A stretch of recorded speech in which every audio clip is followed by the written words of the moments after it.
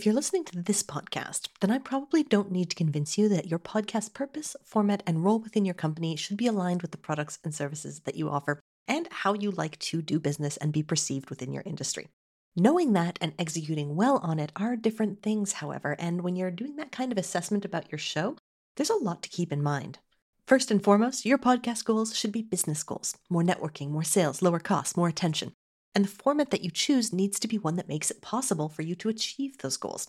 You can't network in a show without guests, and guests don't always help you communicate your own unique ideas and viewpoints.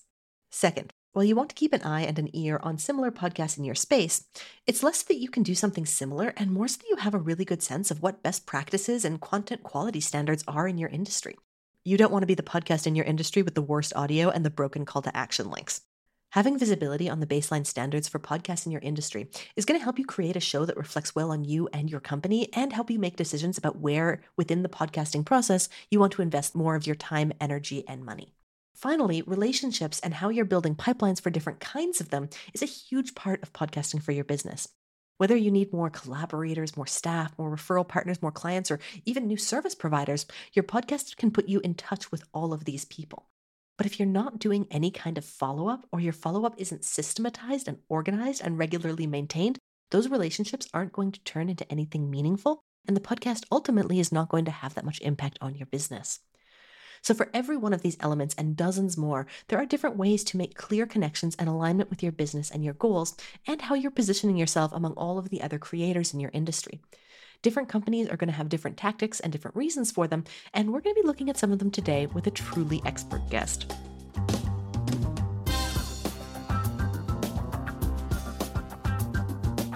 This is The Company Show, a podcast for business owners and marketing managers whose podcast is just one of the many, many things that they need to do every day.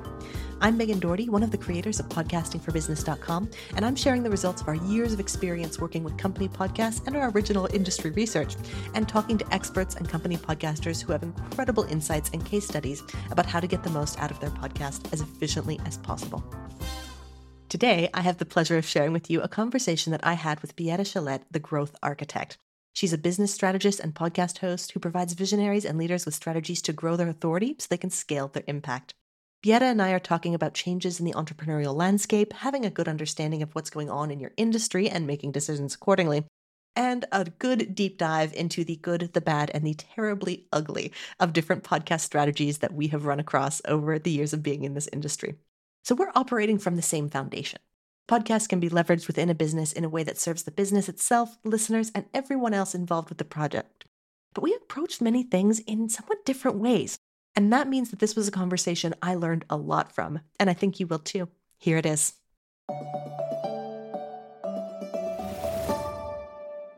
Beate, thank you so much for joining me and for all of us here today. I'm excited to be here, Megan. So to get going, would you just share with everyone just a little bit about your background in business growth and strategy, and maybe just a touch about your own podcast as well? Yeah, so my name is Beate Chelette. I'm known as the growth architect. And what that means is that I literally architect growth. I architect growth in three particular areas. One is when you turn your talent into a business, you need the business model. Then number two, when you have the model and you're making money, but now you need a signature growth system to have a clear differentiation factor. And number three, when you have the first two and now you need to really scale it to $500,000, $1 million and beyond, and you need scaling systems. So that's when we come in. My podcast is the Business Growth Architect Show, and we bring strategies. We make strategies simple by breaking down what all the different strategies are that there are, and hoping that our audience is going to find a few things that they actually feel that they can implement so that they can grow, build, and scale their business. Oh, I'm sure that they do. And so one of the things we've talked about before in preparation for this is the changes that have been happening in the business economy, and especially for coaches, consultants, service providing businesses. Could you just share a little bit about kind of the growth that's been happening and what impact that's going to make for people working in these industries? What we've really looked at is the numbers of the sheer numbers of people going into the coaching and consulting industry. And it is estimated that might be as many as 2 to 3 million people that have quit their jobs, that have now figured out maybe it is time for me to put my shingle out and be in business by myself. And what that means is that when there is a large influx of new providers in the market, typically what we see is a cost pressure of existing providers that are then being forced to reduce or lower their rates just because there's a much larger number of providers out there. And let's not forget that a lot of these providers have maybe companies like Amazon or Google or Meta behind their name and their history. And then people say, wow, if they worked at Facebook, they must be really good. So has this happened in large part, do you think, because of the pandemic or because of just general shifting climate, or like maybe is there something in the zeitgeist telling everyone to start their own businesses? Why do you think there's been such an increase? I think that there's a number of factors that typically go into this. I mean, things are very cyclical.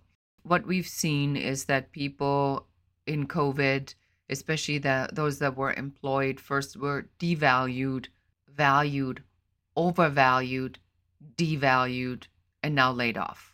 And that creates typically a sense of not just hostility, but a great sense of dissatisfaction and an erosion of trust to the organizations and the institutions that have, that have done that. I mean, we know, and history has shown this over and over and over again, that a lot of companies, when they go and they tell you, yeah, we're all DEI, diversity, equity, inclusion, we're all for equal pay, we're all for no child labor. But as an investor, I get those shareholder reports and I get the things that are proposed on the shareholder reports to be voted on. And there are things that are voted on that are DEI reports and child labor reports. And the board always, without any exception, on every single one of them, always votes against them. So the company through the outside always says, yeah, no.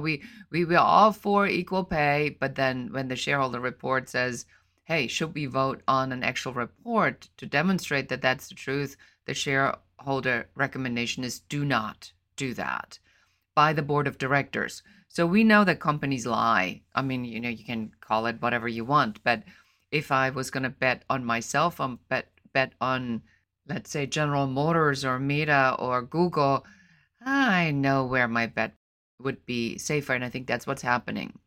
The other thing is that the market is at a point now where people say, well, how hard can it be? How bad can it be out there? And so they don't know all the stuff that can go wrong yet. I call this very uncelebratorily the bucket full of shit that can go wrong. The longer you are in business and the longer you're alive, the bigger the bucket is. But if you haven't had that experience, you don't know that. So your bucket is relatively empty. And because of that, you go like, how hard can it be? Because you don't know how difficult it can be to be an entrepreneur. So they just go ahead and say, well, I mean, gee, it's actually really cheap. All I have to do is go get a DBA and that's like $40 and then publish the thing for $40 and boom, and I'm done. And I have my own business.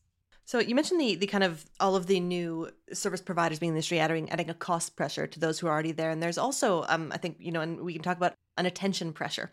Because a lot of these businesses, they're coming out there on social media, they're creating podcasts, like we'll get into in more detail. So how do you recommend people kind of become aware of the new players in their space? Because, it's important to have an idea of what playground you're playing in.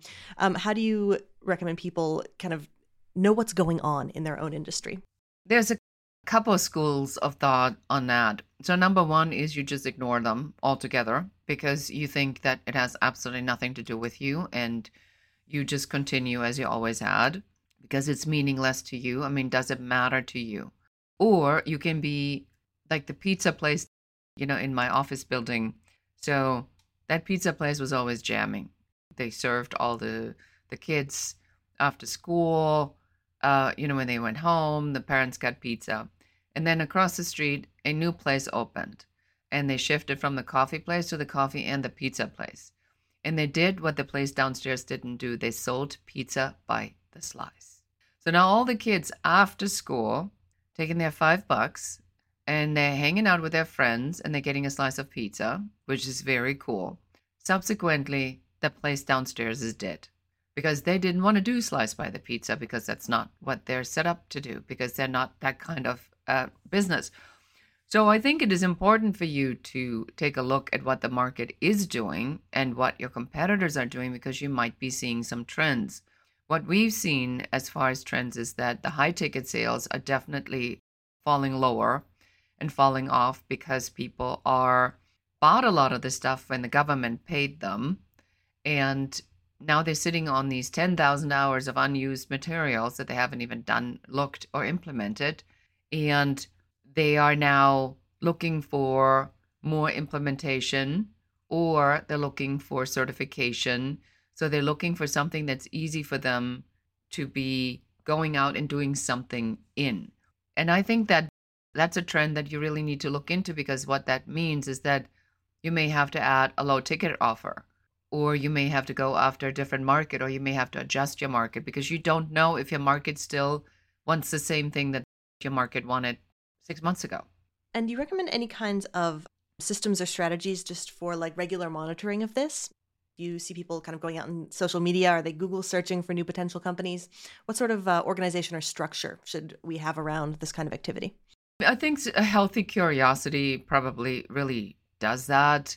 Mm-hmm. You do need to keep abreast of who the players are in your industry. Sometimes I subscribe to a lot of my colleagues in the industry, and whether that's the big internet marketers. I cannot really tolerate being more on a list more than 3 months at a time, just because they're just insane, because they're just overrunning you with information and they burn their list so quickly. But it's good to see what they're talking about. It's good to see what they're launching. It's good to see what the challenges are that they're doing. Are they still doing webinars? Are they calling it training? Are they doing workbooks or action guides? You just want to get a feeling of what are the things, the terminology that they're using that might be relevant to you right now. Perfect. And so one of the things that you can gain from doing this sort of research and having this sort of awareness is better differentiation for your own work and for your own content. And I'd love to talk about this specifically in the context of podcasts. We're here on the company show. Maybe you can talk a little bit about the Business Growth Architect podcast, how you differentiate it, and how sort of all of this understanding of what's going on in the environment impacts your decisions with your podcast. Yes, I think number one, if you are serious about your podcast, it has to tie into your business model to some extent. I'm sure, Megan, you come across this all the time where people say, well, I like my podcast, but it really has nothing to do with my business. And then you go, why? That doesn't even make any sense. And it's really not that difficult to tie it in sometimes by just tweaking it. So I spoke to somebody yesterday, and he is a Christian. His business is helping ministries to grow. And then he has his podcast, and his podcast has seemingly nothing to do with it. And I said, but that's so easy to combine for you. All you have to do is you have to say to the ministries that you're helping, this is the case study.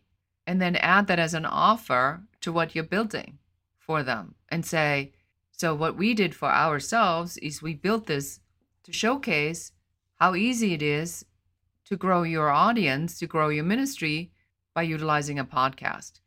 And boom, suddenly the podcast wasn't a passion project, but suddenly the podcast was an extension of a business model. Then I had spoken to somebody who had a business podcast, and it was all about the battle. And I was like, I got to tell you, the battle has a really negative connotation for a lot of people. When I talked to him, he is focused in his business on family businesses and creating legacy. I said, just rename the podcast to Battle for Legacy.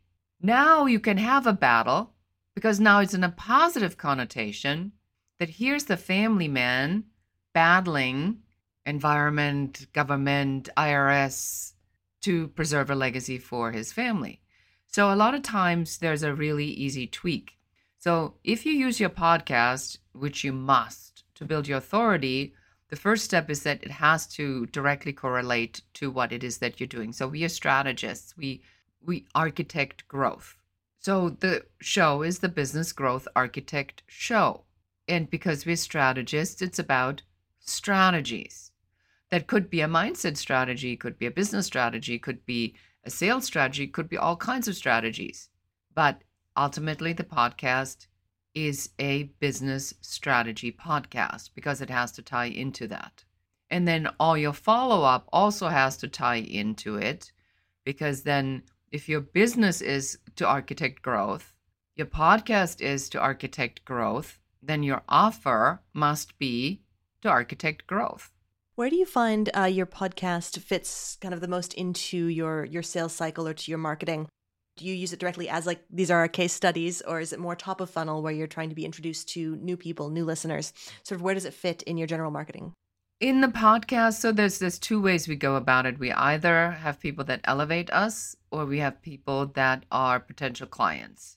And we often, after the podcast, we follow up with a brainstorm, strategy, discovery kind of session where I make a very honest proposition.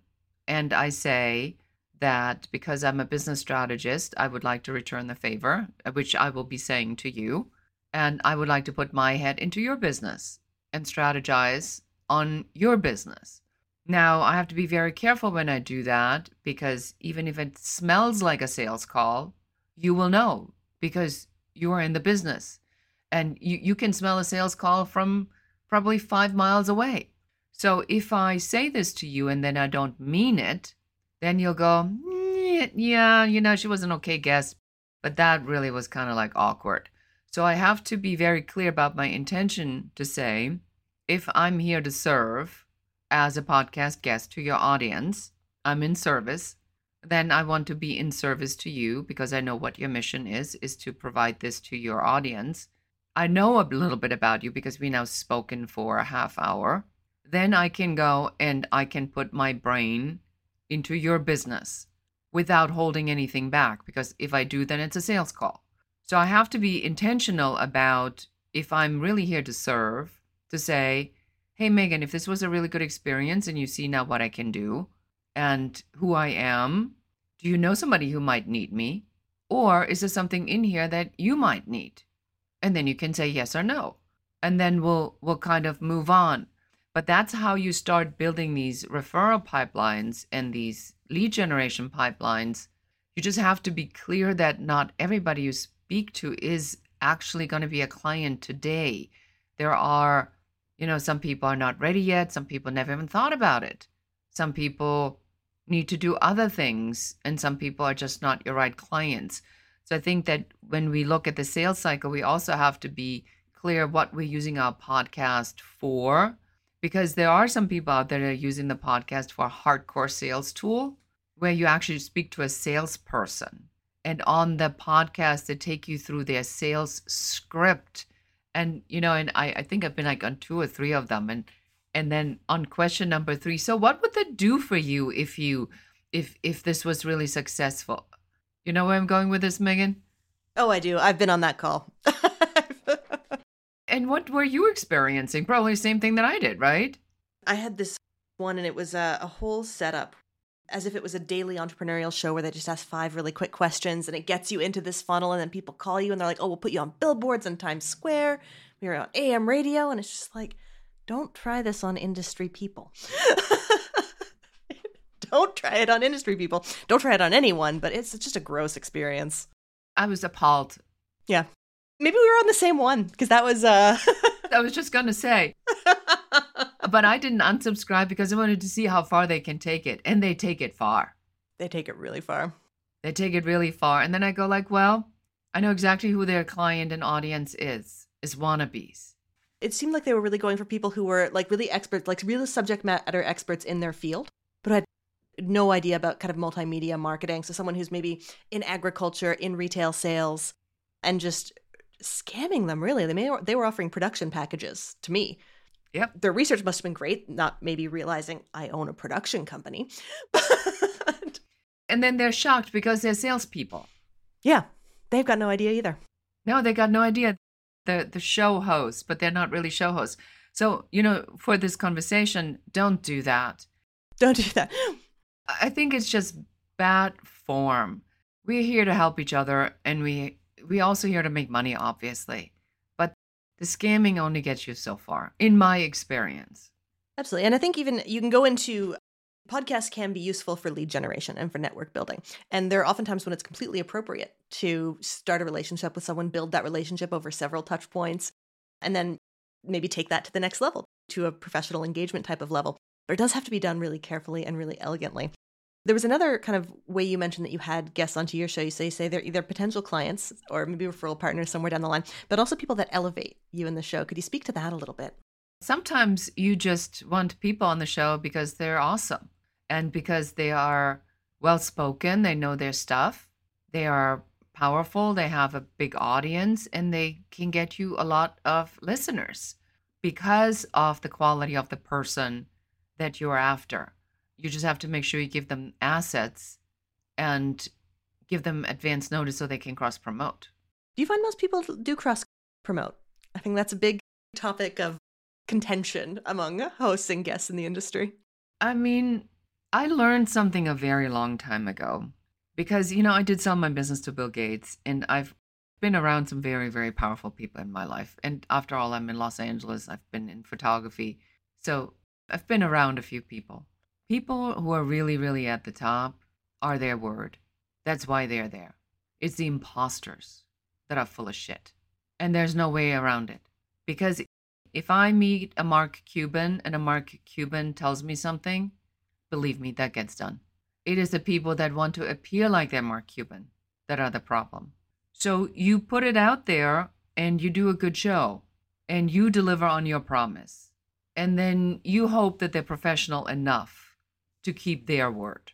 And most of the time that seems to be the case. I mean, they're not going to promote this show as much as they would promote it if they were in Joe Rogan's show, obviously, because it's a smaller show. But, I take it seriously. I tell them I take it seriously, ask them what they want to get out of it, and then I am my word. And my expectation is that they are their word. Now, if they unsubscribe, which a lot of people shockingly really do, so they want to go on your podcast, they get the first invitation, they unsubscribe from your list, so they'll never get another message on scheduling links for podcasts, so they automatically unqualified themselves. And I have no more patience for this between you and me, Megan. I mean, if you can even stay on the list long enough to have the interview and get the assets, if that's all you really want is use me, I don't want to have you on my show because you're not my caliber person. But then there are exceptions. I just spoke to Matt Ryder from 7th Level, which is a sales organization. He's the CEO, probably one of the best salespeople out there right now. And I know he's not going to be on my list, but I want him on my show because I know his following is enormous. So I will make exceptions for that. And we do ask the company, because he doesn't go through a service, he goes through a placement service. And we do ask that placement service to make sure that this goes out there. The placement service, because that's their job. Now we're talking, and so I think you just have to really evaluate that. Because if he pays for this to get these types of interviews on shows like mine or shows like yours, then that company that places it's in their best interest to get that word out that actually did happen. Otherwise, that would be not credible. You make a couple of really interesting points here. So I've always tended to look at kind of a guest sharing as a lovely bonus. Say if they're going to promote it on their own channels. So somebody is going to come, like you, for example, you're coming here, you're spending a half hour with me, you're giving freely of your knowledge to my community. That's all the work I need out of you. That's generous enough, in my opinion. And, I wouldn't have an expectation that you would need to do any more of that. Now, we're going to send you some assets. And we're going to, do our best to make you, look and sound as brilliant as you are and do all of that stuff. But I guess I always see the sharing as a bonus on the other end. Oh, really? Yeah. This show, the company show, and most of those that we create, they tend not to be about growing in and of themselves. They have it's for networking. Now we know each other. It's for creating content that we're going to, share with clients, with other people who are interested. It's going to help teach them things that they didn't know. So that's where the value is in terms of what we're building. But it really comes down to where does it fit within your business? What is the role of the podcast within the business? And I liked what you said as well about the placement service. That's one of the first great arguments in favor of placement services that I've heard in a while, because so many of them are so bad at pitching. I only know a couple of good podcast Oh my bookers. God. Great show. I listened to a few episodes. Oh yeah? Like which one? Exactly. I've got like my little short list of podcast bookers that I'll, if they send me someone, I'll talk to them because I know they've done their research. It's going to be great. It's going to be a good time. But it requires relationship building on their part too. It's not just spray and pray. It's No, I mean, I think my all-time favorite bad story on this is that I suddenly get a booking in my calendar from somebody I've never heard of. And then I look it up, it's a personal injury attorney. So I go and I said, I'm very sorry. I have no idea how you showed up in my calendar, and I've no recollection, no data, no nothing. And the link that you're coming in is not a pre-call interview link. That is a sales call, an opportunity call link. And immediately I got from the placement company said, "Oh, no, no, no, no, no. We pitched him and you agreed." And I said, "Oh, I absolutely did no such thing, because what is a business growth strategy expert going to do with a personal injury attorney? Right? It's not even sensible. It's not even sensible." So you want me to talk about the strategy on how to be a badass personal injury attorney on a business growth architect show? That doesn't even make sense. And I was really ticked off by that. I'm like, do not do that. Yeah. That's poor form. Really, really That's poor really form. bad form. Yeah. Generally, I'm right there with you in terms of I've got a booking link. If someone wants to talk about podcast production, they can just book a call directly with me. Yeah. And once it was a very young entrepreneur, maybe 20, very, very young. The audacious thing booked a discovery call to try and do market research for his new app. And I was so impressed with his just get up and go that we ended up having a really lovely conversation. But that was the exception, I think, and not the rule. You know what? You and I, we do this for a living. We love a Yeah. good pitch. Right? I respect someone shooting their shot. If it's really good, bring it on, but make it good. Yeah.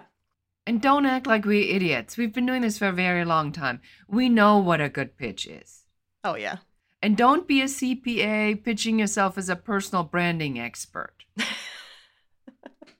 Well, that kind of brings us back down a little bit to positioning within the market. As we talked about at the top, the rapidly increasing market for these kind of businesses.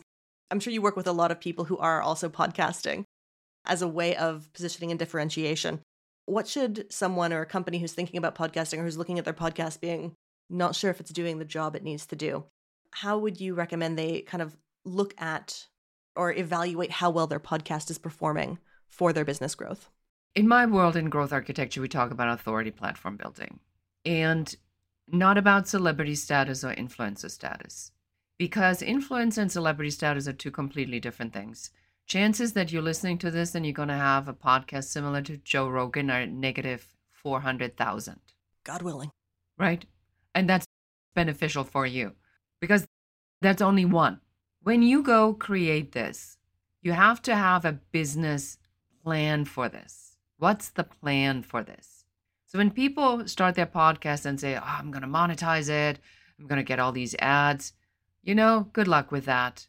Because a typical advertiser, pays you $200 per episode? That doesn't even cover the cost of the production.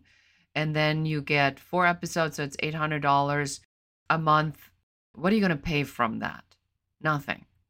So the podcast is an extension of a strategy of authority building. It is most likely an audience that you would not normally get, because people who listen to a podcast are different than people looking on YouTube, are different than people that are reading blogs, are different than people that are on LinkedIn. People that listen to podcasts typically drive in their car, they have long commutes, and they're just looking for something that helps them, educate them, entertains them.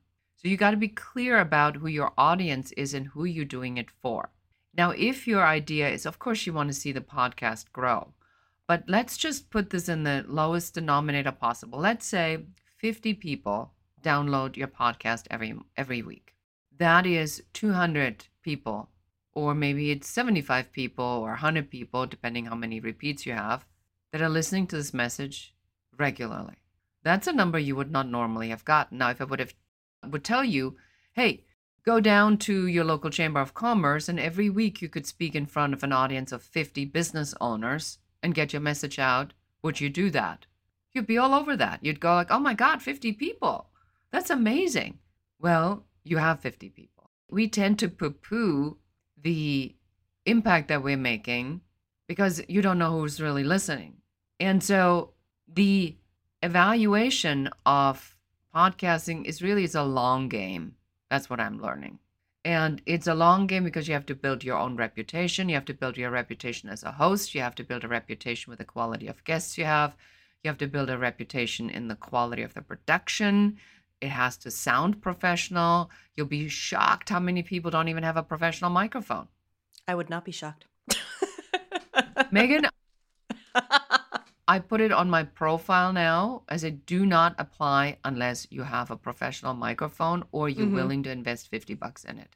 Yeah. And I had a person say to me, what if I'm not willing to make this investment?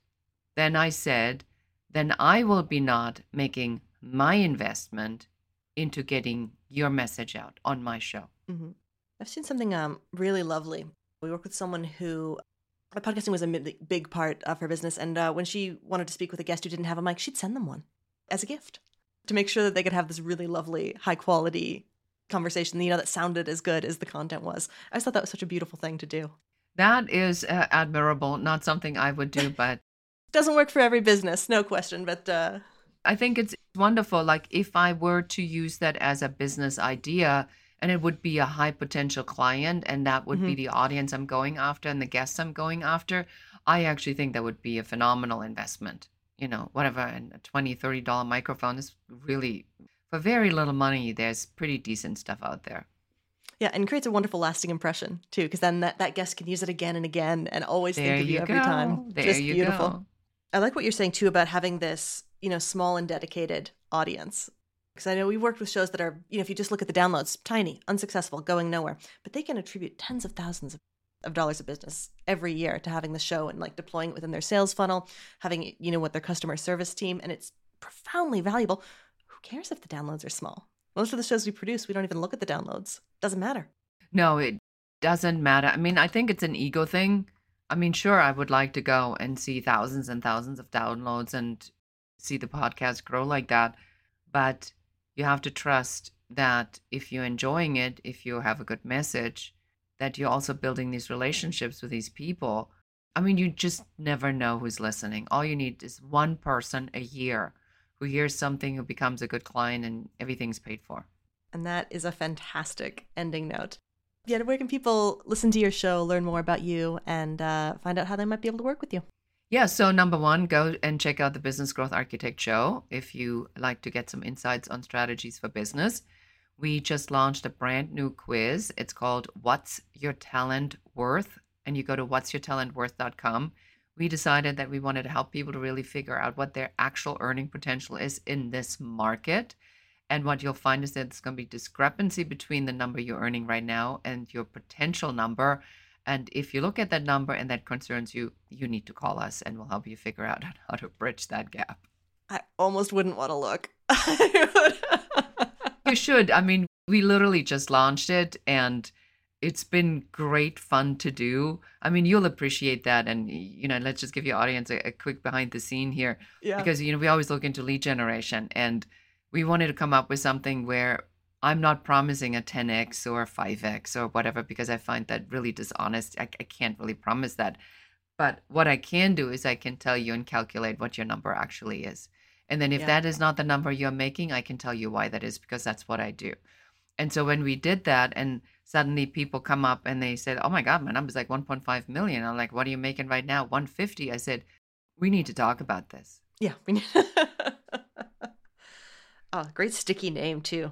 What's your talent worth? I love it. Thank you. If you say that, I believe it, Megan. Love it. All of the links to everything that you've mentioned will be in the show notes. Thank you so much for joining me today. This was such fun. It was great fun. Thank you so much, Megan. You're amazing. And please, for all of you listening, will you go wherever you pick up the show and give Megan a 5-star review, plus a comment. And the comments are absolutely critical because it shows the algorithm there's engagement. More engagement means Megan can touch more people. And I think she has earned that ask. So thank you so much. And share the episode with one other person. This was such an interesting call, and I particularly enjoyed getting another perspective on the sometimes controversial strategy of guest-to-client pipelines. I really like the way Beate is approaching it, and yes, she sent me a follow-up, which I have booked and I'm really looking forward to. Make sure to check out her podcast, The Business Growth Architect Show, wherever you enjoy podcasts. Relationship building pipelines, whether you're seeking new clients or different kinds of professional relationships, are two-sided. You can create them through having guests on your own show and being a guest on others. Now, pitching yourself to other podcasts can be a time-consuming and sometimes daunting chore, and there are lots of professionals who are ready to help at very different levels of quality, as you've just heard. You do not want to be that guy who is sending bad pitches, whether it's you doing it or a third-party agency that you're using. So if you're looking for a guest pitching service, I can highly recommend the Podwise group, which was created by my friend Angie Trueblood. Angie has joined me on this podcast in its previous iteration as the Business Podcast Blueprint Show, and she's participated both years in the Podcasting for Business conference. Last November, she shared some excellent tips for pitching yourself effectively as a host. Here's one I think you'll really like. The one thing I recommend first is identifying the types of people that you want to get in front of. So whether it's ideal podcast listeners, ideal business clients, ideally they're the same. Find out first who are those people, and then start thinking, well, what are the types of shows that these people would be listening to, likely to get some kind of information about something related to what you offer. So I typically am not pitching myself to be a guest on someone's podcast who offers podcast interview bookings as their primary service. But I will be a guest on someone's show who works with podcast hosts in producing their show because it's a complementary service. Mm-hmm. So that's the one thing I see people typically kind of missing the mark on, is identifying complementary service providers, complementary business, complementary podcasts to guest on, rather than ones that would seem to be more competitive. And I don't mean that in a aggressive way, but if someone is doing the same thing that you do, likely their audience is already following them as the leader. So the likelihood of it being a good conversion for you is pretty slim. You can get the rest of the conversation I had with Angie Trueblood and all of the rest of the recordings of the last Podcasting for Business conference right now at pfbcon.com. That's pfbcon.com. And if you do, you will find more than 20 expert talks that will help you make real improvements to the impact that your podcast is creating for your business.